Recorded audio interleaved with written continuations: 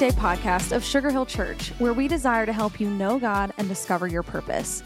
Whether you're exercising, driving, meditating, or just hanging out while you tune in with us today, thanks. We hope these next 5 minutes help you feel encouraged and inspired for your day. Well, hey friends, welcome to another edition of the Weekday Podcast. We're so glad you're here today. Today we're talking about this idea of hitting reset. Chances are you know the key combination that when everything else fails on computers, you could try a bunch of stuff. When all else fails, hit Control, Alt, Delete. That when you hold that down, it resets, it reboots the computer. Well, the truth is, in this year, there are some things that we need to reboot. Maybe spiritually, there's some things that we need to reset. Maybe emotionally, maybe relationally. Well, one of the things that happens in the gospel is we see some real encounters of the disciples having moments where they needed a reset.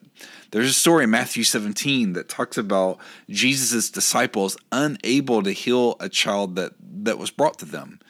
And Jesus' response to them helps us know why we need a reset. Jesus says to them, "O faithless and twisted generation, how long am I to be with you?" So the question is, well, how would you know you need a reset? Well, Jesus says, here's two signs. One is when you're faithless, and then two, when you're twisted or corrupted.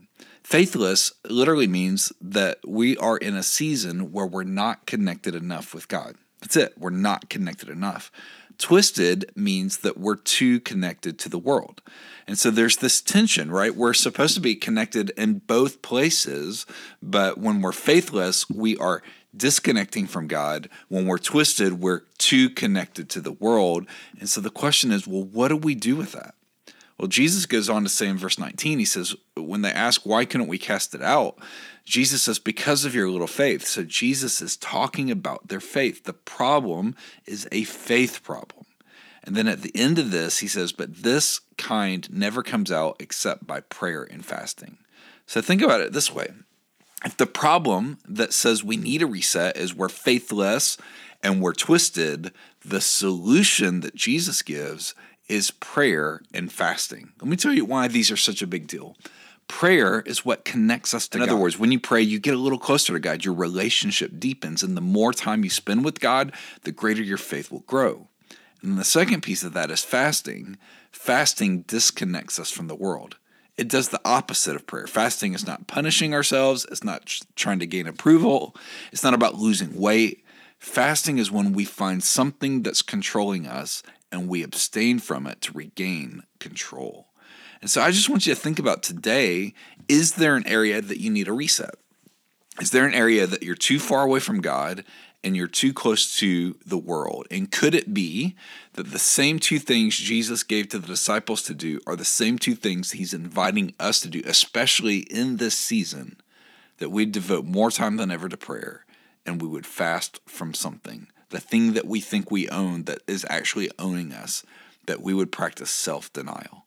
What's powerful is that throughout church history, believers have practiced these two things, prayer and fasting, and it's made all the difference in the world. So today, I want to encourage you, check out Matthew 17, check out these verses, and then if you haven't jumped in yet, would you consider jumping in on these days of prayer and fasting? Have a great day. We'll see you back here soon.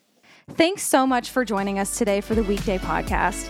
Our prayer is that the encouragement you just heard would help you live more like Jesus today. We would love to see you at Sugar Hill Church for one of our gatherings each Sunday at 9:30 and 11, and we're always streaming live at live.sugarhill.church.